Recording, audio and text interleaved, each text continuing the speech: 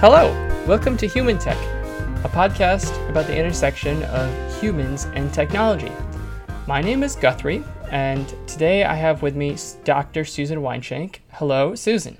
Hello, Guthrie. And no guest today, it's just us this time. We've been on a bit of a guest role, and we'll have more guests incoming, but... We've been on a guest spree. A guest spree. That's right. Guests incoming. Guests incoming. I'm feeling a little silly. I'm sorry. No, it's okay. I'll get serious. I'll be serious. No one likes when we're serious, I don't think. No? Okay. Or maybe they do. I don't Hey, really know. let's not forget to tell them the things we're supposed to tell them. How about, why don't you take that charge instead of reminding me? Yeah, well, I shouldn't have brought it up because now I have to say it. All right, so what Yeah. we'd like to remind you is that if you like our podcast, then please do a couple of things. You can always let us know. We always like to hear from fans. But tell other people so they will listen. Make sure you subscribe so you get it automatically. And please, please, please rate us. Rate us. Give us a rating on iTunes or wherever you listen, because that will help us get more exposure and help more people find out about our podcast. That's right. I was never very good with marketing. No, you're not the marketing head of this enterprise. I don't have a head for it. But so here, there's some interesting news about the podcast. We have interesting news? Small interesting news. Really? What's that? I'm not aware of any news. I think our podcast is becoming more popular. I Really? think. Yes. You were looking at the data, the analytics? Yeah, I am looking at some of the data, some of the analytics. So there's more than good. 3 people listening now? There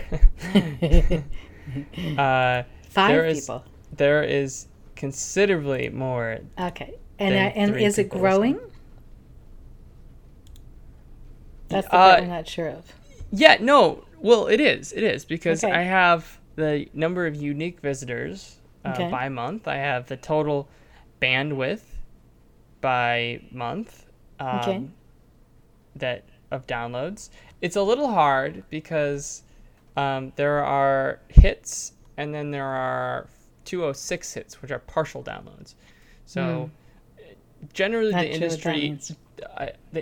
so a hit means you've downloaded the file. Okay. A 206 hit is a partial stream, right? So you Oh, started okay. streaming it. Someone and you started stopped. streaming and then they didn't finish listening or something. Yeah. Well, the industry generally counts both of those as a listen because they like to up their numbers. So I was looking at what the industry considers. I could be wrong. So but could we what I was count if people are just thinking about listening? Can we count that? That might do really good for our numbers. thinking about it. I don't think That- they have that was to a actually have joke. to click. That was But if a they just joke. click the play button like 600 or 700 times, Yeah, okay, we'd no, really that's appreciate it. not what we want. No, what we want people to do is actually listen to it, not just click the play button 100 times. Yeah, so anyway, that's the extent of our marketing. Woo. So, yeah, Yeah. what were you going to say? My secret, we have a magical number. We do? Yes. What's the magical number?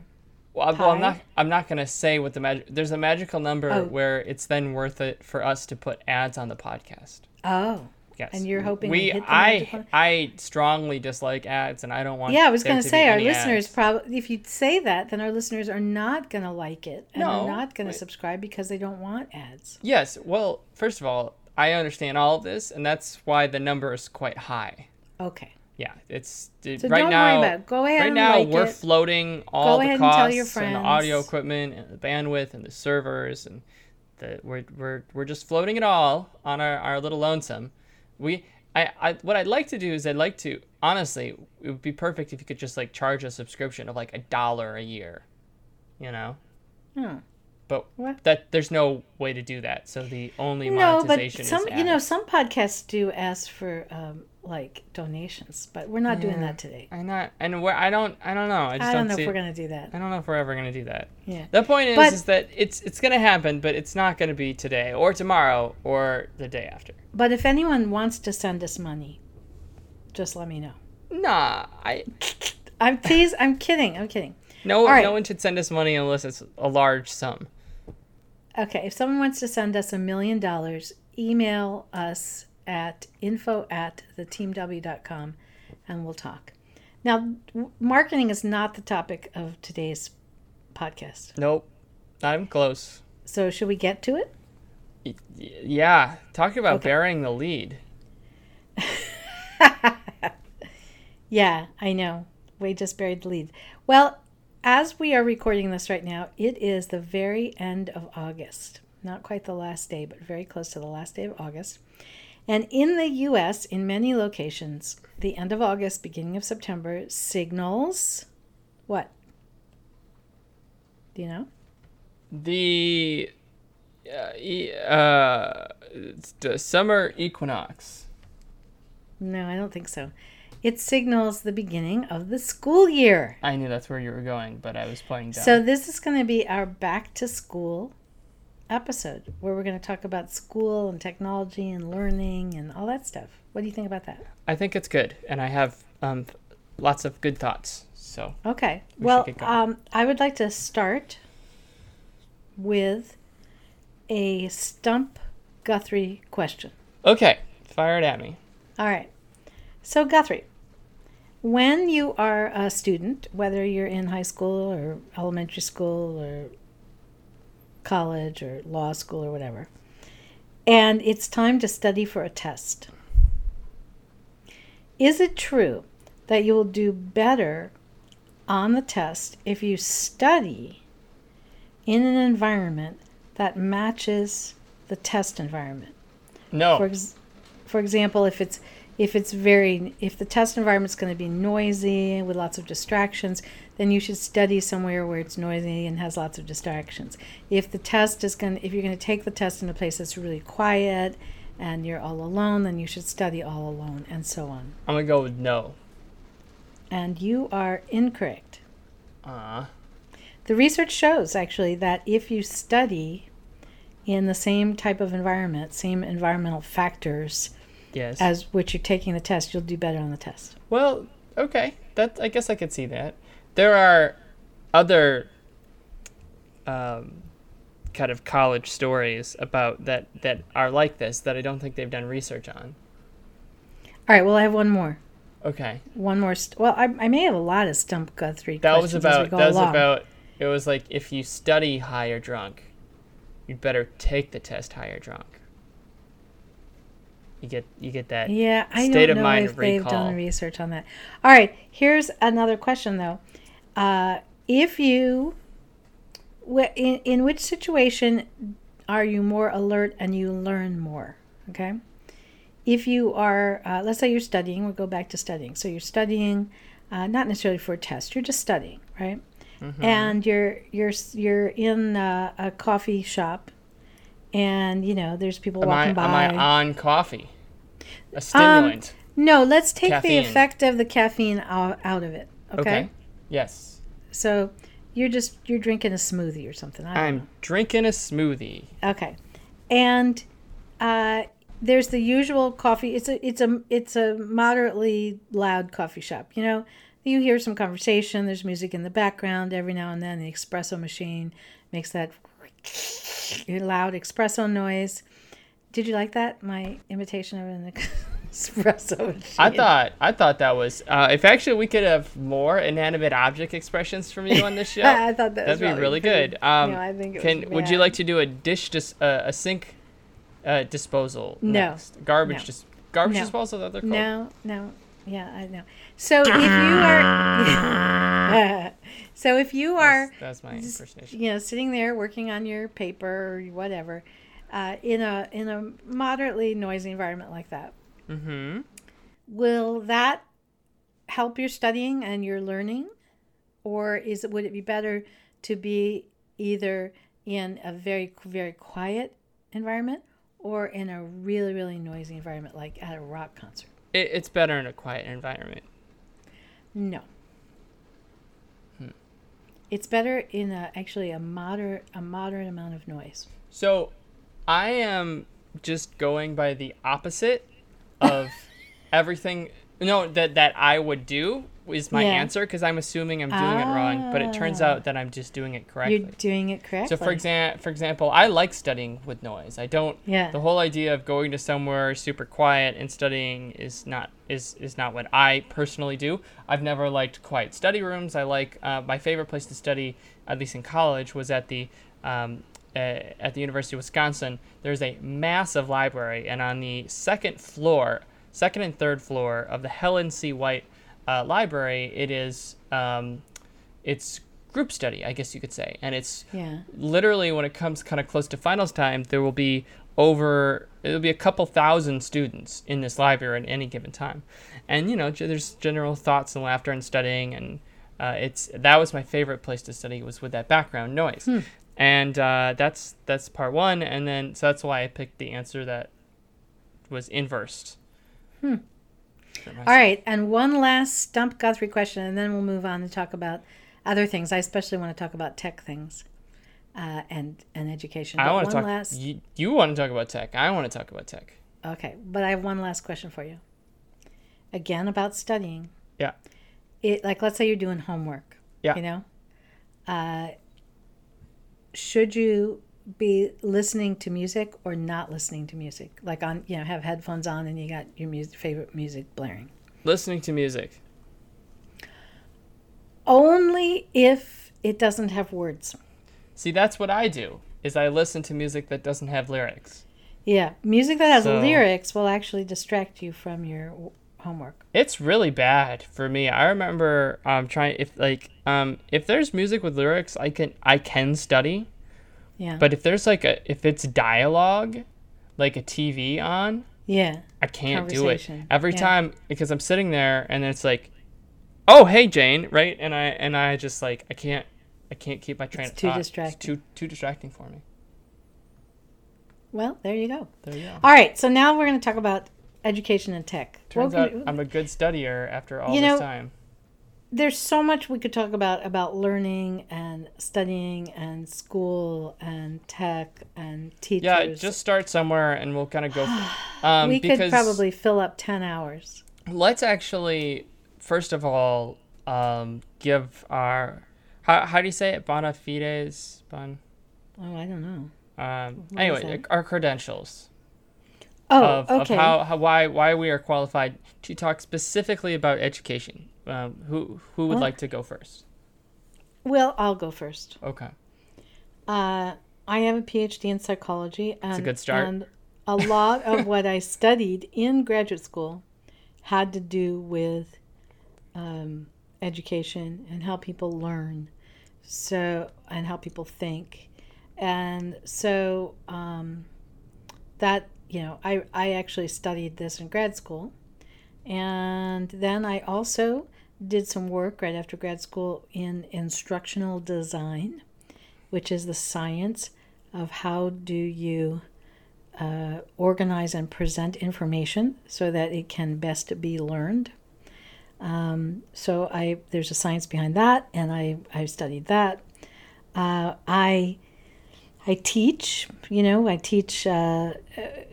I've at one point someone asked me recently, how many different courses and workshops, multi-day learning things have you put together in your career? And I was like, oh my gosh, I have no idea. Well, so I put together a lot. Hundreds. You don't just teach.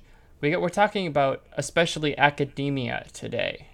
Well, okay. Well, I do teach. I teach a course every semester at University of Wisconsin in Stevens Point, Wisconsin. So and I teach college.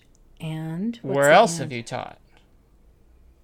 I don't know where else have I taught.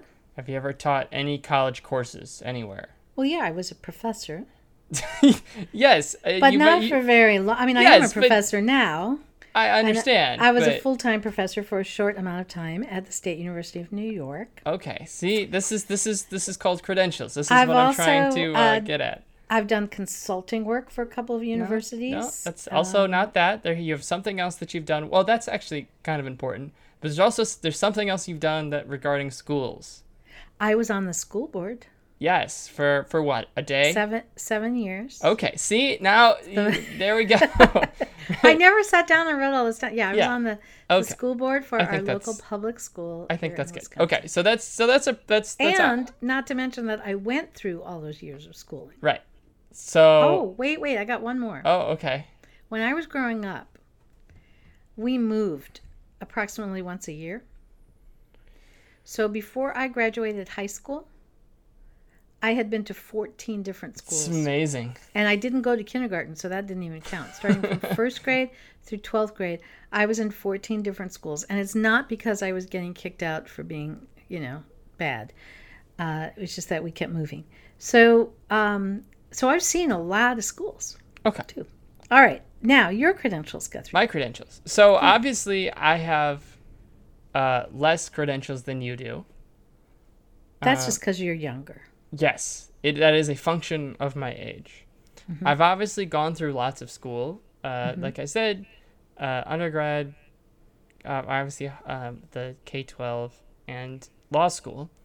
While I was in law school, I did a considerable amount of research about the current state of education, especially in Chicago, where that has the famous CPS, Chicago Public Schools. That's always in some sort of minor disaster or another. The state of Chicago Public Schools is quite grim, as about this is a very segregated system, and the public schools in general. A lot of the schools have graduation rates of under 50%. Wow, So that's bad.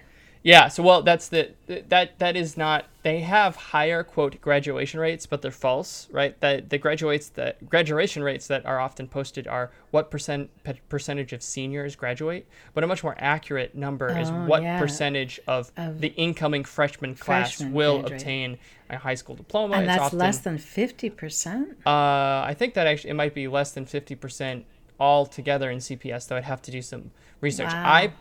I was in a program called Street Law, in which they team law students up with teachers in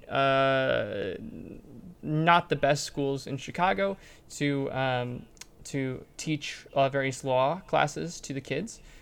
So that was really exciting. I did that for a year, so for once or twice a week for many weeks. I'd go to Sullivan High School, which is in Rogers Park, and I'd teach a good group of kids, about. What were you teaching them? Well, it was in conjunction with our teacher, and she was really great. I believe her name was Yvette Gonzalez, if I remember correctly. She was the high school teacher? Yes, and I don't know if she's still working there. There were budget issues at the time, and she had a master's. Yeah. Well, she had a master's degree, and so they were paying her. They had to pay her too more. much. Yeah, so I'm not sure how that all worked out. Yeah. But she was wonderful, and she kept the kids in line. The class I got happened to be mostly juniors and seniors, so these were the kids who were going to make it, right? Yeah. Most of the kids who weren't going to make it had already dropped out at this point. Yeah. Sullivan High School, I mean, it's kind of an amazing school. Rogers Park is the most diverse zip code in the United States. Though Sullivan High School, has a very, very small percentage of white students, just as a cohort, and by small, even though the neighborhood is maybe like 30%, it's like 5% of the school. I could break out. I did lots of research on all these stats. It's hard for people who are not familiar with inner city school districts to really kind of understand the problems and challenges and miracles that they do on a daily basis. So like in Sullivan High School, I think, if I remember correctly, about 20% of the kids legally don't have parents. They are Really? Yeah, they're wards of the state. Wow. It's So hard they're to in get foster care or something yeah, like it's that? hard to get a kid to read Shakespeare and care about finishing homework when you got to worry about other foster kids beating you up or what you're going to eat, or I mean there are real problems in the system. So I got a good bit of hands-on experience plus the research that I've done. So that is my perspective We have your more traditional academia background. Yeah. Yeah. So now people know Now people know. what our biases and Yeah. our soapboxes. So, technology and schools and education and learning. So, do you have a particular topic you want to talk about? I know a lot about technology, so there's that. No, just pick one and we'll run with it. All right. Well, let's talk about. We'll just start at some basic stuff. So, what do you think about? I don't even. I think we've moved on from iPads, but it's been popular in the last couple of years in the area that I live in, which is central Wisconsin. For some of the school districts, that when kids enter like middle school, everyone gets an iPad. Mm-hmm. And then, lessons are all delivered on the iPad or, Chromebook or whatever it is. Mm-hmm. So they're doing away with textbooks. Yep. And they're also moving, as they move to this, they're moving to where a certain amount of time in the subject area is spent, the student alone with, their iPad or their Chromebook. Mm-hmm. Taking the lesson on the topic, let's say math or whatever it is, rather than the typical teachers in front of the classroom and giving a lecture and that kind of thing. So, what do you think? I like it. I mean, obviously, I'm very pro technology. I draw from my own personal experiences, which was being incredibly bored in all of my classes, basically kindergarten through law school. Most of the time That's pretty bad. It is what it is. I'm a very fast learner. I get concepts quickly. I'm bad at memorizing stuff, so if there were things that need to be memorized, I'd have trouble. Law school is maybe a different animal, and even college to some extent. But a lot of times, if you get the concept, you get the concept. So I spent a lot of time, for example, they were like, read this chapter. And I would read the whole chapter in about 5 minutes. And the kids around me would still be reading. We'd have 40 minutes left. So I just finished the book because I didn't have anything else to do. Reading like the next 4 chapters would be like that week's homework. So it all kind of worked out. But, so the idea of getting your work done quickly and learning it, and then maybe taking a test to validate your learning, and then using your time for more productive means is smart. But that's okay. But you put that aside. That's my own little personal anecdote. What I think it's a good idea, just because I've talked to a couple teachers about this, Mm-hmm. and if it helps them teach, then it's worth it. And for what I've heard from the friends of mine who are teachers, is that a lot of kids learn in different ways. And there are a couple kids who just need help in one place or another. And so by basically having an electronic instructor, it frees up time, resources, and energy for the teachers to focus on the kids who need help and allow the kids who get it to kind of breeze through. And so what you end up getting is better results because you're pulling the kids up from the bottom, as well as maybe pushing the top tier kids a little further than they'd get if you have to move everyone at the same speed. It does mean that the top tier kids are not getting near as much teacher interaction time. Correct. They're not getting as much teacher interaction time, but it doesn't mean they're necessarily getting less learning, because they might be able to go through more of lessons or more whatever. In theory, they could learn more. Well, all right. And not goof around. Let's take this they'll to totally just goof around. Let's take this to an extreme. Yeah. Or a little more extreme. Yeah. So let's say we go this route. Let's say we say, look, we're gonna have individualized instruction delivered via this technology, and the technology is doing exams and exercises, so we're sure that the kids are understanding and so on. The teacher is there to facilitate it. The teacher is there to provide inspiration and to help anyone if they're having trouble with something. Then why have a classroom at all? Yeah, and it's a good question, and a lot of what we're going to be talking to really dives into what is the fundamental nature of education and what is its purpose. So there's a couple thoughts. First, the most important part about education has nothing to do with what you learn in the classroom, which some people may disagree with out there listening. Probably a lot of people do.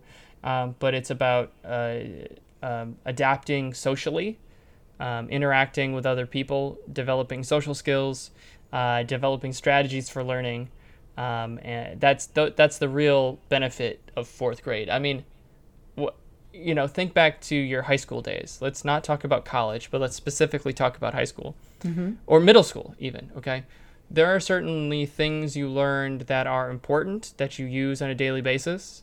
The vast majority of it is not, does not influence you on a normal basis. But think more to your experiences you've had with friends in high school. I feel like those are very, very important as well.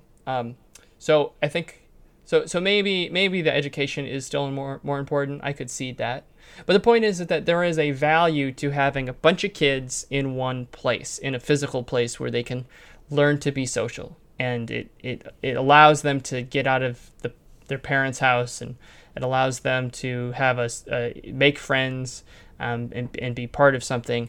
But also they're learning how to study in theory, which if you're by yourself, maybe you can't, but being locked in a room for a bunch of years where someone is literally watching you to make sure that you study is incentive enough to do so.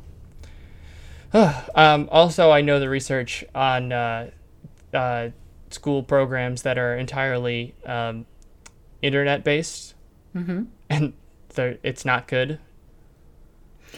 Well, the other thing I think that has to be factored in is, and I agree with you about the social aspects and socialization, and that I feel like I did a bad job of that question. I don't think so. I feel like I would have, if I could do it again, I would have done a more succinct job. Okay, but you don't get to do it again unless you want to do a bunch of editing of this episode. And we're not. I was just saying. I felt like that was a juicy, like you lobbed me a juicy softball. And I kind of hit like a grounder to the shortstop that maybe went through the gap, but like I didn't really. Yeah. But there's another piece of this too, though. I mean, so if you think about, what constitutes learning, okay? So first of all, I think we have to separate out the socialization factors from the learning content factors somewhat. Okay. You can't totally separate that out, but we can artificially separate that out for a few minutes and talk about it. Yeah, sure. So the socialization part, I think, is very important. Learning to get along with others, learning to get along with people that are like you and people that are not like you and that share your interests and don't share your interests, and people that learn some things faster than you and learn some things slower than you, and so on. And you learn that in school. Sports and music and even just in the arts. Math classroom. Yeah, sure. Sure. So there's that.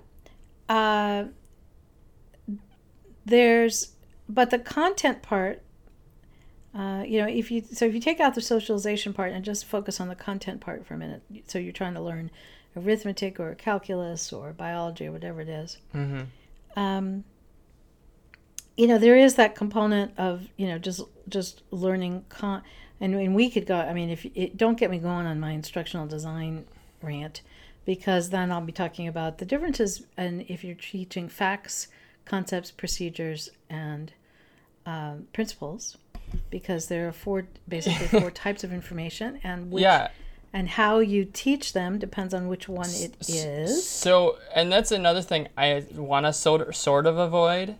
Because I thought, no, just in all honesty, because like, especially when it comes to education and what should be the educational priorities of a school, that's a very controversial topic. And I feel like, here, let's just spend 30 seconds each just saying what our own personal preference is about from a content perspective of what schools in the United States should be teaching just from a content perspective. Would you like me to go first, or would you like to? I'm not even going to answer that question. Oh, really? Okay, I'll do it for like 20 seconds. Go ahead. I'm tired. And just so we can like put it on the record and then move on, and then you don't have to feel like moving. Okay. I think it's pretty simple. I think the content should be obviously SETI based, right? So the science, engineering, what is it? Technology, no, whatever. STEM. I don't know. I forget. You know what I mean? Science and math. Science and math, yeah. And problem solving. I think problem solving is a really, really, really, really underrated skill. Yeah. You know, in law school, they teach you, the first day of law school, it's like, we're not here to teach you about the law. We're here to teach you how to think and how to solve problems. And it's like, well, that's so funny because everyone in law school is like an English major or like a philosophy major, right? And really what you need problem solving skills. So you can do that at a very early age, and you can do that with all kinds of science and math-based stuff. If you want to teach English and classics, I'm not so much of a big fan of. Of course, I'm a miserable speller and did horrible in English my whole life. So actually, I got really good grades in English. We're going to get people writing in about this. I hope so. This is why I just wanted to do just like 30 seconds on it, because there's no right way. But I think having people be creative and artistic and being able to express themselves is very important. So combo the math and science and problem solving with a little bit of philosophy, especially if you want, of however you want to do it, just so that people can understand that, like Shakespeare, right? It's in the context of kind of Western civilization and what that means. And then also expression time, right? So creative writing or creative drawing, or just any way that kids can be themselves and express who they are and feel comfortable doing so, and figuring out how to have an outlet for their thoughts and ideas. So that's that. And also, I like gym. Okay, we totally disagree on this. So this is what I said because I just wanted to get this out of the way, because but in all honesty, there really is not a right answer, right? Because here, so for example, my aunt, right? She teaches out in California, and she teaches for a school that focuses mainly on the classics, right? So Western classic literature is really what they do. They don't use computers, and they read, Les Miserables, and like everyone's learning Latin, and that doesn't necessarily make the kids smarter or dumber than if they're learning engineering, right? I personally think that having a healthy dose of science and math training will make America more competitive in the global economy, but that doesn't necessarily mean that it's not like a right way or a wrong way for content to educate kids. That's just my personal preference. Everyone has their own personal preference. That's why, people kind of want to be in the school they want to be in. So in what ways does my preference differentiate from your preference? I'm not even going to go there. Okay, fair enough. I just want to talk about... Well, that's what I'm saying. So now that we've done that, we're drawing a line in the sand. So let's talk about because what I was going to say is, strategies. Despite what content you're learning, okay, no matter whether you're learning Latin or, I don't know, Latin might be different because it's a foreign language, and that has its own thing about the brain. But, whether you're learning math, whether you're learning philosophy, whether you're learning history, biology, whatever. Right. In addition to the learning the facts and background principles that you would get from that individualized instruction on the computer that we were talking about, you've got to have as situations where you can practice what you are learning beyond just answering questions on a computer. Yes. Yeah. And so that's the other aspect. So if we have a lot of this individualized instruction, we have to also, though, have, it's usually done as a project-based learning. The students have to have a time when now, whether you put away the computer or the textbook or whatever, or the teacher shuts up, however you were learning it, they now have to have a time period where they have to take what they were learning and apply it on their own. And I don't mean necessarily alone. In fact, they'll do better if they're doing it with a small team. Yes. But they've got to go do it. So that's the only thing I 100% it's really critical. agree. And in any situation, in any learning situation, in instructional design terms, we used to have a little phrase which was, if you haven't built in that practice time, the exercise time for them to practice what they've learned, don't even bother including it in the curriculum because they're not going to remember it and they're not going to learn it.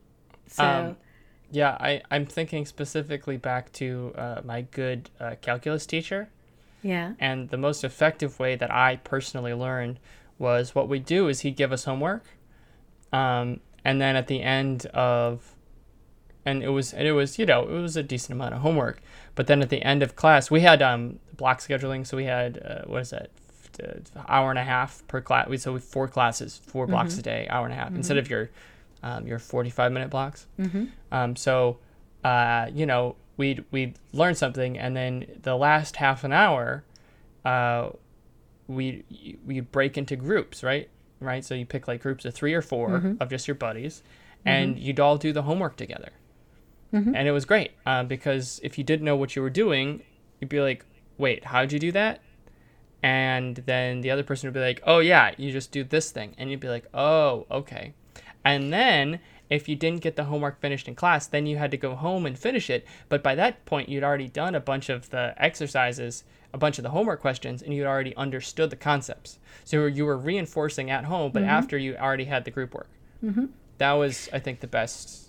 And the other thing that's important about that group situation is that we also know that when you have to teach something to someone else, that's when you really learn it. Yep.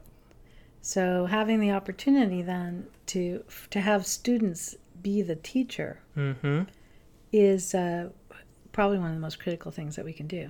So let's take this moment to talk about something that Edgar is trying.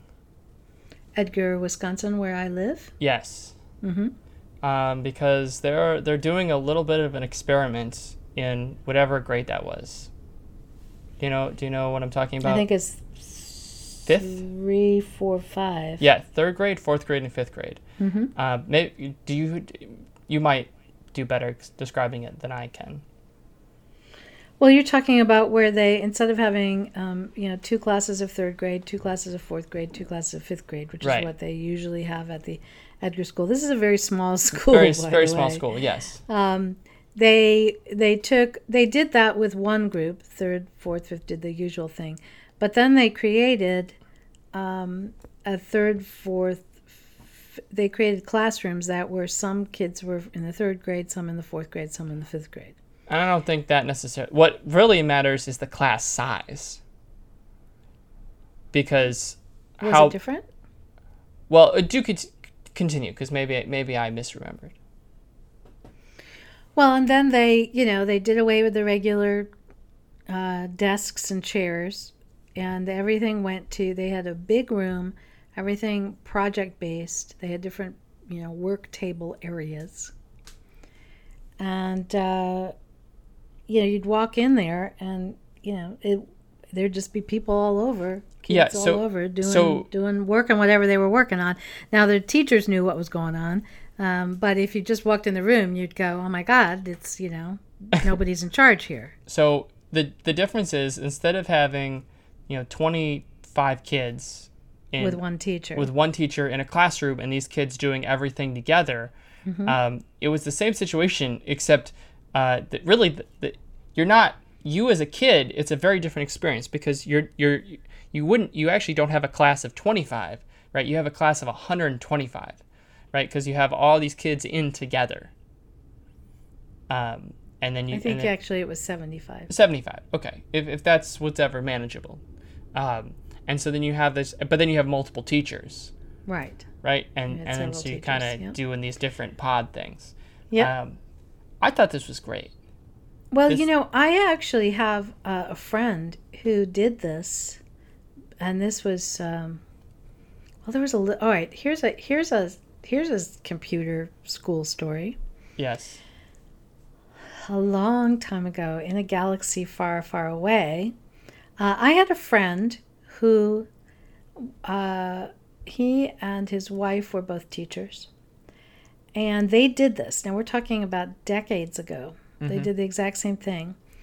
And they had done it for years and years and years. And the other advantage of this, by the way, if you do it over a long time period, is that you get each kid for 3 years.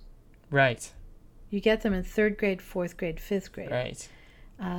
So you get to know them, which could be an advantage or a disadvantage. Yeah, which might be good if they like you and you like them, and might be bad if it's not a good fit.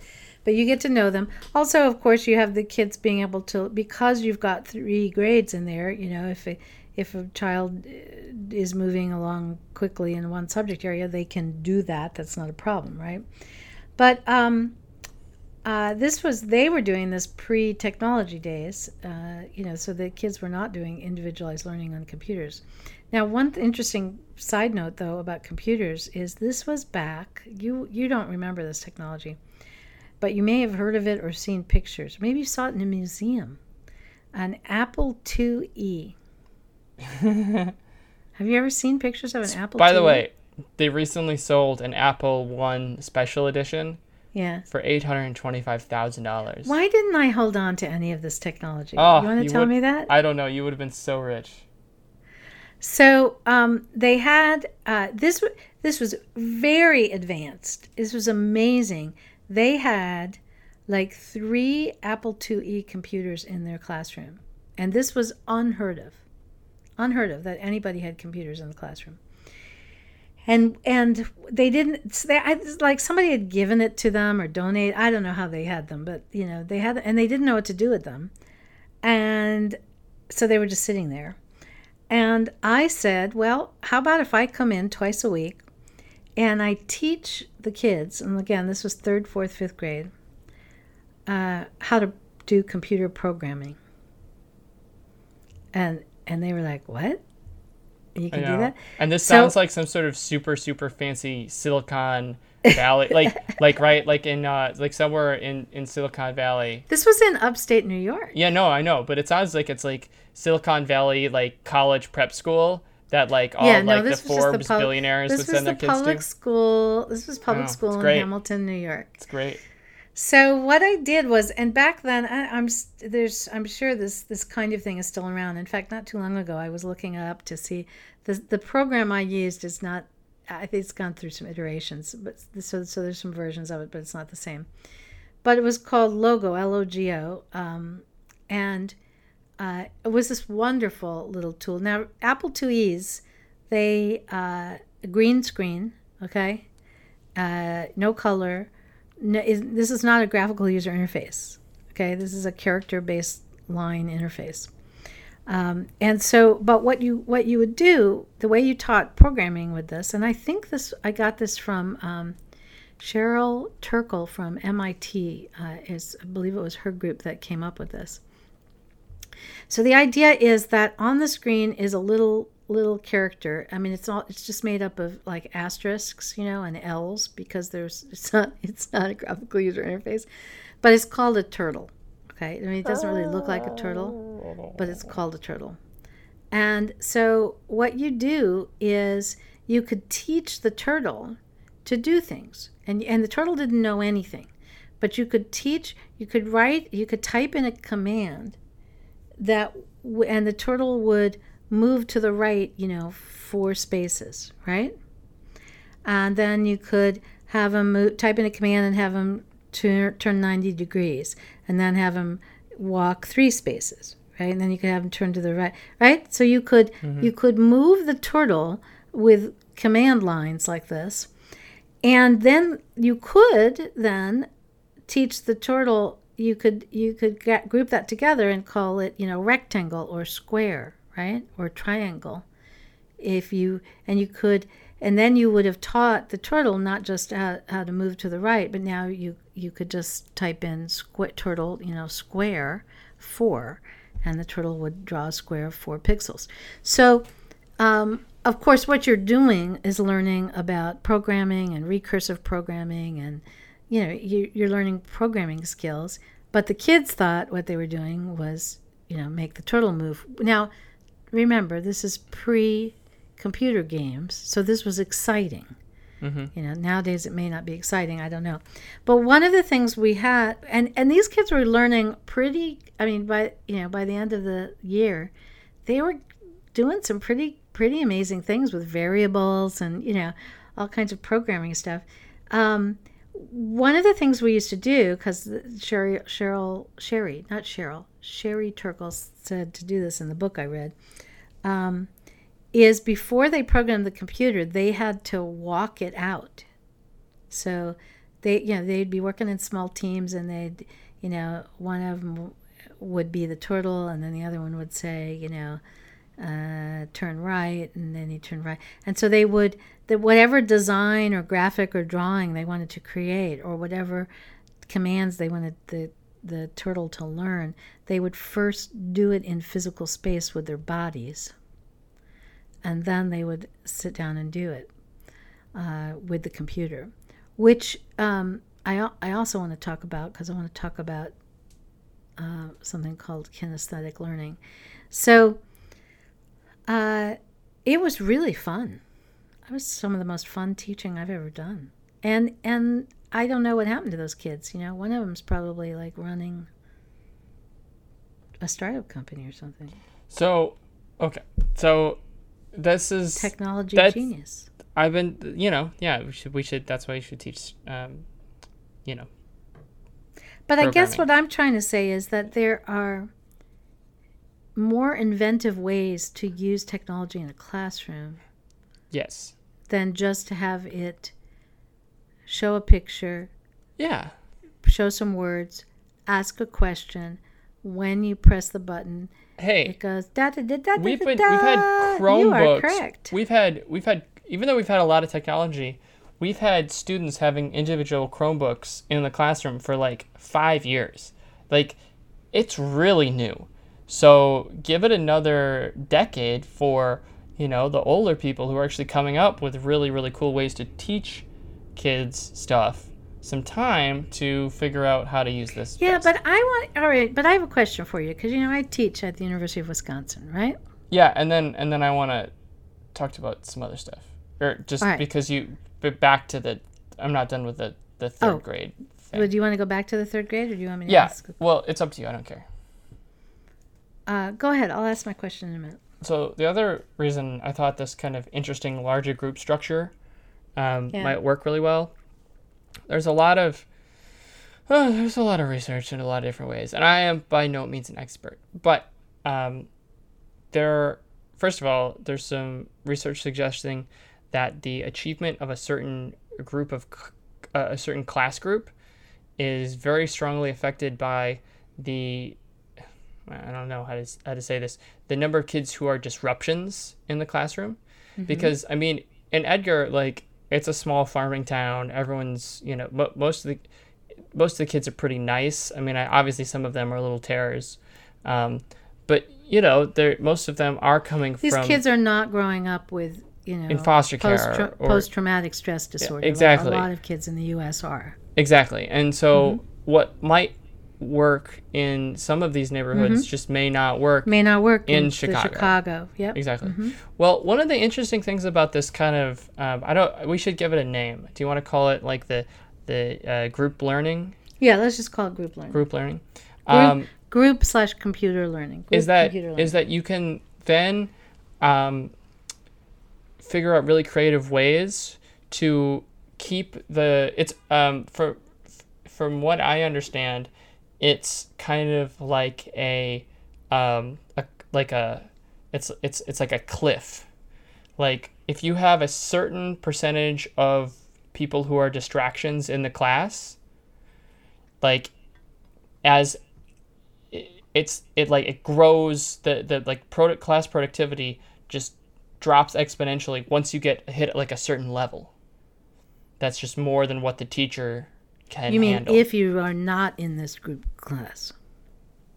No. Or I'm you mean just if talking you are? just normally, right? So In let's general, say, yeah. Yeah, if you have a group of like 25 kids and one of them is a troublemaker, Right. okay. But then if you have 2, if you have Three, 4, four, five, if you have right. 6, if Right. you have 8, and there's like a certain level you get Right, the threshold. when then it starts disrupting learning for other students in a For significant everybody. way. So in this larger context, you can do creative things to keep the level of kids who need special, like a more attentive hand, I guess we could say, or kids that would distract others who may be who would do worse because of the distractions.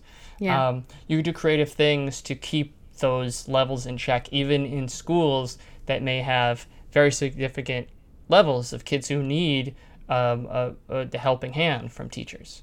Yeah. Right. So you can take a group of and I'm not saying I know the right way. I certainly do not. But it allows you to do creative things, like, for example, having a smaller group, right, of 6 or 10 kids who might, if they're individually in a classroom of, and that's the other thing, right, in these kind of, I don't know how else to say it, it's underfunded schools in Chicago. It's not like you have 14 kids in a class. Right. It's like 25, it's 35. Yeah. It's a huge class with one teacher. So if you can then, you have all these little pods. Well, maybe you have a pod of 30 kids, but the kids are kind of mostly all right, and they need some work, but something that a teacher can handle. And then you take maybe the 2 or 3 from each class that would have made it really, really difficult for a teacher in this situation to handle together. But by putting them in a group of 8, for example, then one teacher can handle the 8, and then you can, instead of a group of 35. Yeah, so you can get better results even by keeping your teacher-student ratio in check. Just as a simple example. Or it allows you to balance out kind of on the fly groups specifically, right? So if one kid is having a bad week, right, you can kind of have him or her be in a different section for that week, or do something else, or because it's in a wide open classroom, or change up the teams, or you have more flexibility. You have options. Than when you're literally just in one room in the same spot, not moving all day. So I think it has just a lot of potential, and I was very intrigued by it.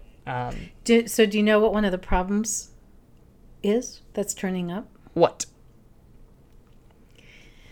They get out at the end of the 5th grade, and they have to go back into a regular classroom. Yeah, and isn't that's a problem? And isn't that really like a problem? That's actually like a good, that's like a backhanded compliment. I don't know. It's a problem, and I think it's probably mostly a problem for the teachers in the other grades. I think that's proof that it's working. That the kids like that other format so much. I mean, it's a much more human and natural way to learn and exist and be social than sit in one spot for hours and hours and hours a day by yourself while someone lectures at you. And coming to the defense of teachers, I think there are many teachers who are in the regular model that do not have their students sitting in a desk for hours and hours and hours. True. But there definitely is more individuals sitting. You're giving all you're doing is in that situation is you're giving teachers more tools at their disposal to be teachers and if we had a teacher come on the podcast, there are teachers who are probably at this point listening and tearing their hair out and going no. But you're probably all right. Now here's my question for you though. Okay, so that was my I just thought it was interesting. And one last thing. Yeah. Everyone should go listen to the This American Life story about segregation in schools and achieving Yeah. better class outcomes by just by literally the only thing you do is you reduce the amount of segregation in schools. It just like, it's very, very interesting and very fascinating. And Do you know is that a recent one? yes. Any chance? Say your point, and I will get the exact thing. Very 1 second. Just you can Okay. you can keep. All right. Well, I had a question for you. Yeah, ask your question. I'm just. How can I ask the question if you're like distracted? No, I'm listening. By going on your computer. I'm This is just listening. like in the classrooms. So, I teach college, right? And I teach a course every semester. And these are primarily juniors and seniors college. Some every now and then I have a sophomore. Rarely have a freshman. And I'm teaching in the Human Technology Interaction department within the Computer Science College. Okay. And many professors in our department and in the school really like the idea of project-based learning, right? That you don't lecture the whole time. And I've been experimenting. I've been there for a couple of years now, and I experiment every semester with different ways to do the classroom besides me lecturing. So I do not. I have a minimal amount of lecturing I do. I'm there for the classes I teach. It's once a week for 2.5 hours. So there's no way I'm going to lecture for 2.5 hours anyway. But so I've been experimenting with all different kinds of projects and so on. But there's a certain and the students who take my classes, some of them like my approach, and some of them don't. They tend to get used to me, and if they come back for another class, they kind of, know what to expect, and also they know if they don't like project-based learning, they shouldn't sign up for one of my classes. So I tend to start getting, people who like this project-based learning. But there are some students who even though these are very computer literate people, right? They're studying computers. Yes. They are very capable of going online and finding information out and so on. And to a certain extent, some of them just want to come into the classroom. They just want me to tell them stuff and lecture and tell them what to read and tell them what's going to be on the test. Yeah. And the idea that they have to do a project. Yeah. Well, or do several projects with other students. Yeah, no, I know. It's just like rolling their eyes. Well, and, yeah, they just want to get the credits. Just give me my degree, and already I really. So, do you think part of this is because they're in college now and they're getting a lot of project-based learning, at least at this particular school, but basically they grew up. Yeah. In the other model. Yeah, 14 years of being pounded to sit in your desk. So, do you think eventually, if there were this kind of group and project-based learning, that people would get used to it and that they wouldn't object? I would, yes, I would guess so.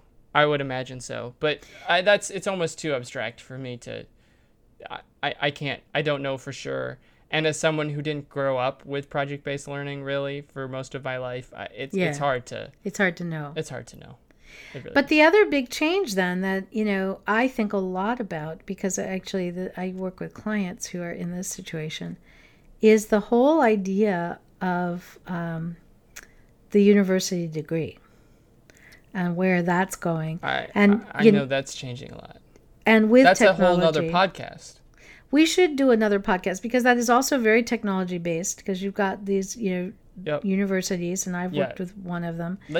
We should stick with high school, because it's all right. Because it is a whole nother podcast. It really all right. is. Well, can we put that on the list to do? Yeah. So let me talk to you. Let me talk about the This American Life episode. Yeah, go ahead. It's episode 562, The Problem We All Live With. It's you can go to This American Life. You can listen to it for free. That's probably fairly recent. Yes, July 31st, 2015. It's a 2-part series. Okay. It's really, really amazing. I'm sure I've listened to it. For 60 years, people have been trying to reinvent education to get poor, especially minority kids, performing as well as kids in really rich white kids in nice schools. And right, every 10 years, they try something new. They try something new in like the 70s and the 80s and the 90s and the 2000s and the 2010s. And the gap is essentially the same. It kind of gets a little bigger. Sometimes it gets a little smaller. Sometimes it depends on the city, depends on the state. But it's not solved. Yeah. And there's one thing that works, and there's a lot of evidence that it really works. And it's just desegregation. Like literally the only factor that you should consider is just trying to make schools as desegregated as possible. As diverse as possible, you mean, in terms of the population? No. Desegregated, specifically. Right, so the problem you face in CPS is you have schools that are like 97% white, and then like 75%, African American, and like 20% Hispanic. Yeah. And it's okay. and it's really it's like actual segregation. So and so the question I pose to our listeners, this is how I like to think of it, is there anything in the world that segregation makes better? Well, specifically racial segregation. Is there anything it makes better? And the answer should probably be no. There's probably nothing that racial segregation makes better.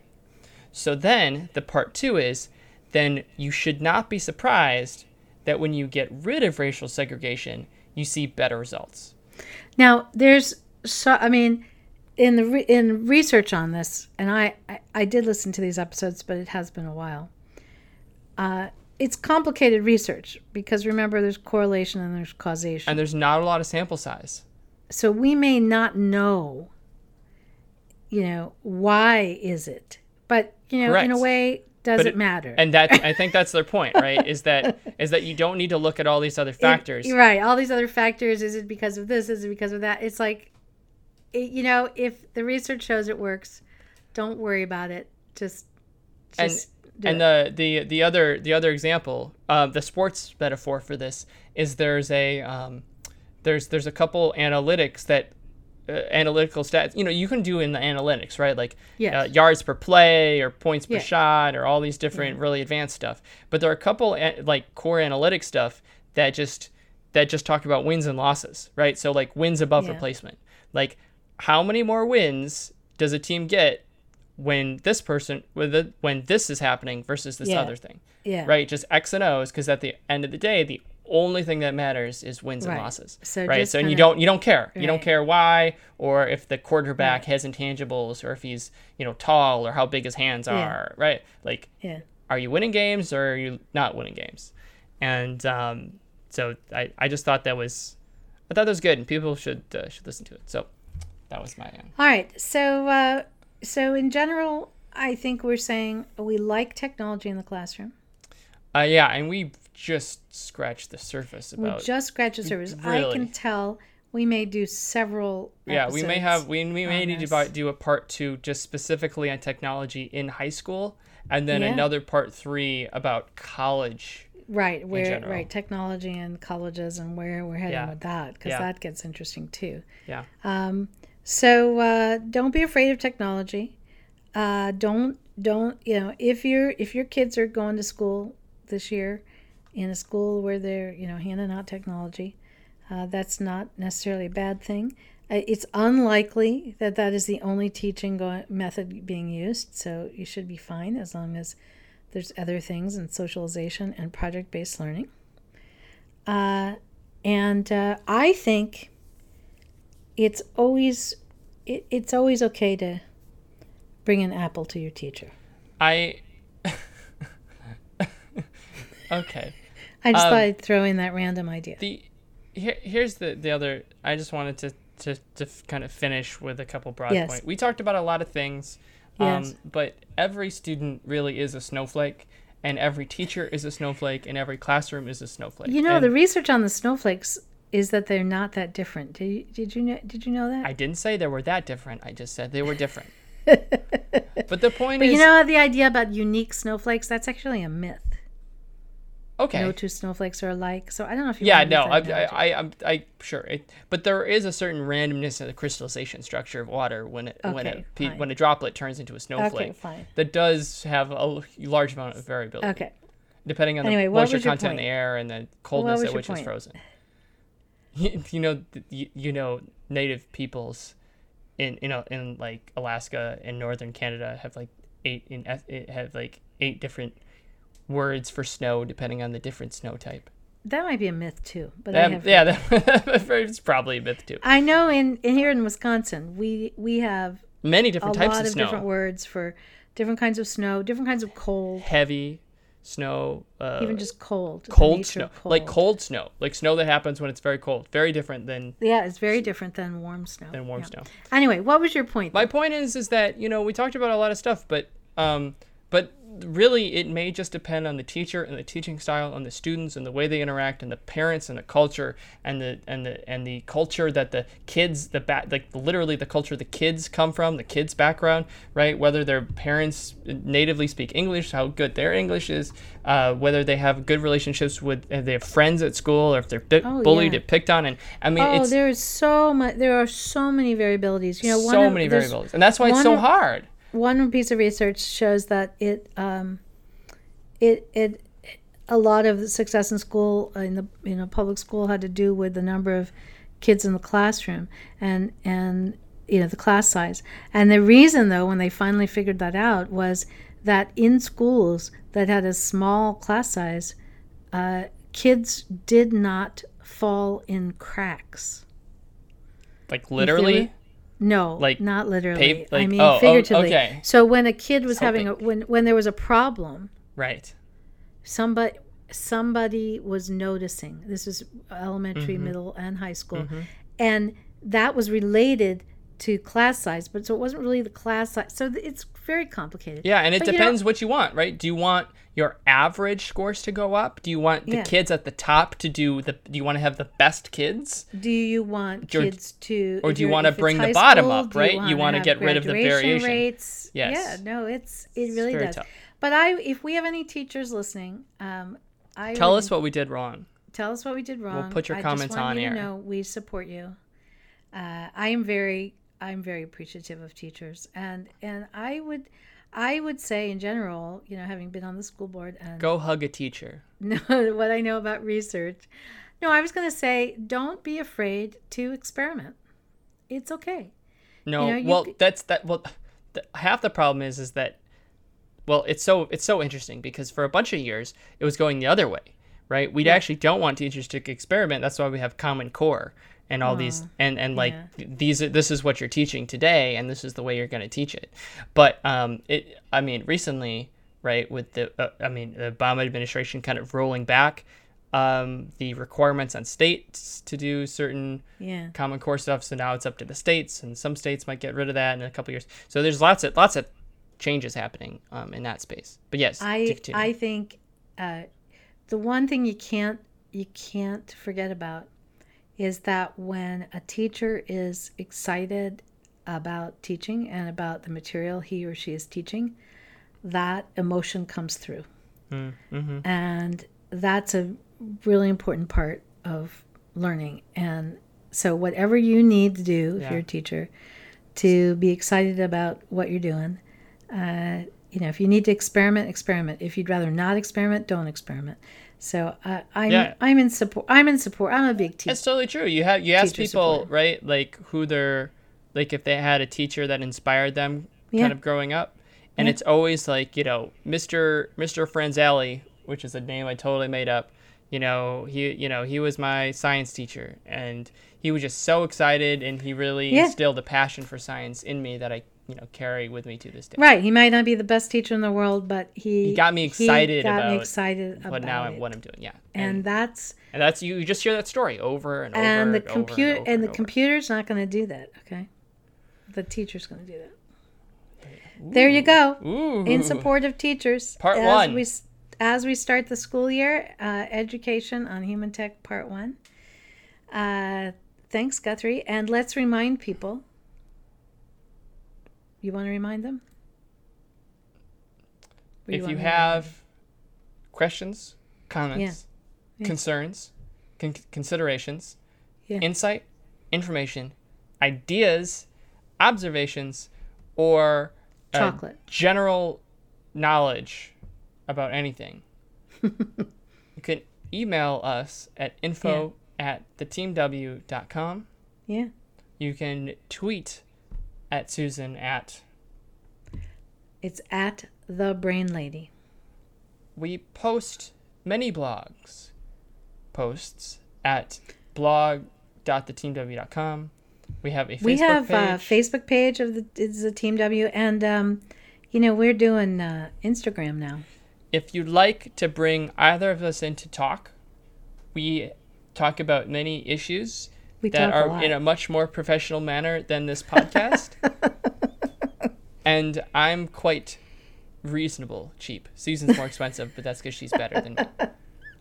Aw, that was nice. No, that's just because No, my name is well known. Yeah, you're well known, and also you're pretty good. You're pretty good too. I appreciate that. All right, thanks everyone. Thanks, Guthrie. Yeah, keep. But actually, can I give everyone homework? Yes. What's the homework? Tell a friend about the podcast. Yeah. You don't have to say homework. you have to listen. You should just be like, if you think it's cool, just text a friend and be like, this like podcast that. is kind of decent. If you want to waste some time and maybe learn something, check it out. And don't say the dog ate your And then homework. say human tech. All right. That excuse works much worse in a Chromecast world. Till next time. Thank you, everyone. I will talk to you soon. Susan, thank you again. Bye.